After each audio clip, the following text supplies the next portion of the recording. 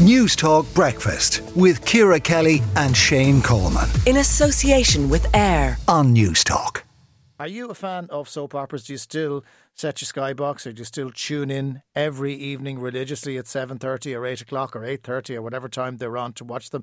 Independent journalist Roslyn Dee was writing about this. She says, the fact we keep watching week in, week out, eyes glued to the characters in the spotlight, is proof enough that soaps have enduring lure. But have they lost a little bit of that lure? Scott Bryan is the BBC TV critic. Hi, Scott. Hi, you all right? I'm very well, thank you. Are they still being watched in the same numbers that they used to be in their heyday? No, not really. I mean, there has been quite a big drop, I'd say, over the last 10 years or so. And that's primarily not really down to the soaps themselves. It's down to our changing viewing habits. The fact that in the evenings, when we come back from work, we're much more likely to be launching a streaming service or going even on a sort of catch-up service of a TV channel than we are actually going to be sort of watching the live TV in the evenings. There was a recent report by Ofcom, who are the regulator in the UK, and they highlighted that there's been the biggest decline in broadcast TV viewing. That's live TV viewing. People watching the box since records began. So, of course, the biggest casualty of that, I think, are the soaps, because if you think about it, a lot of the most loved soaps that we all watch are on the evening times between 7:30 and 9 o'clock. So, of course, if you're watching a limited series, you're not going to be watching a soap. And that's also a bit of an implication for people who get into soaps for the very first time, because it becomes a part of our habit. We watch it in the evenings. Yeah, but a lot of it was down to the fact that my parents watched Coronation Street, so I ended up watching Coronation Street, and it was almost like it was handed down generation to generation. But if you've got 5 members of the family sitting around the living room now, the odds of them all watching the same thing are far more limited, aren't they?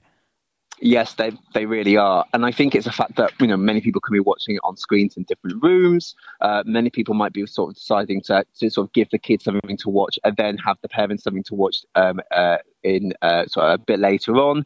I think what's really interesting is, I was sort of thinking about this the other day, there's far fewer programs that are actually all big family orientated anymore. I mean, you tend to have a big sort of segmentation between shows that are very popular with kids and then shows that are very popular with adults. And there's very few shows on that TV at the moment that are all rounders for the whole family to see. So I think it's segmenting into sort of many different forms. But Scott, haven't they've gotten all very grim as well? I mean, bring back the days of Ina Sharpo sitting in the corner giving out, or Molly Sugden, or some, there was always a little bit of light humour. Jack and Vera, they're all murdering each other now, drugs, storylines. No good things happen anymore around the corner in Coronation Street. I think that's sort of a very easy way to view things, because I think that TV always, as our nostalgia, has some maybe a bit more of a rose-tinted sort of feel to it. But I remember when I was about 6, 7 or 8 watching EastEnders and it being grim then. And sometimes I think that you're watching a storyline and it could be grim now.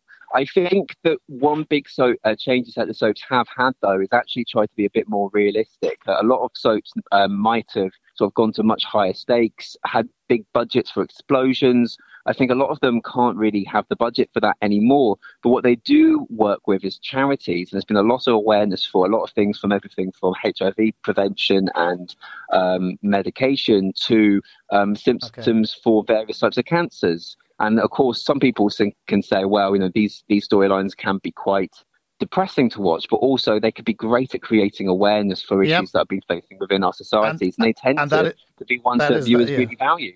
That is valid as well. Scott Bryan, TV critic with the BBC, thanks very much for that. I'm not going to read out what you just put on the screen, Shane, except to say Shane Coleman has just outed himself as a massive Fair City fan, which I didn't realise, but there you have it. I was just making the point. Anytime I watch Fair City, the living arrangements are bizarre. You've got some, young fella in his 20s sharing a house with, a couple in their 60s and stuff. It's all right, they're packing them into about 5 houses. Anyway, Very odd. I'm not a big Huge soap. fan. Are you a big soap fan? Do you still watch? I used to be years ago. I used to love EastEnders, Coronation Street. Haven't watched them in years. I mean, the phrase "jumped the shark" kind of comes to mind for me, particularly with Coronation Street. It all got a bit grim and dark, whereas there was a bit. Bring back Jack and Vera, although again there was a problem with that. Yeah. News Talk Breakfast with Ciara Kelly and Shane Coleman In association with AIR on News Talk.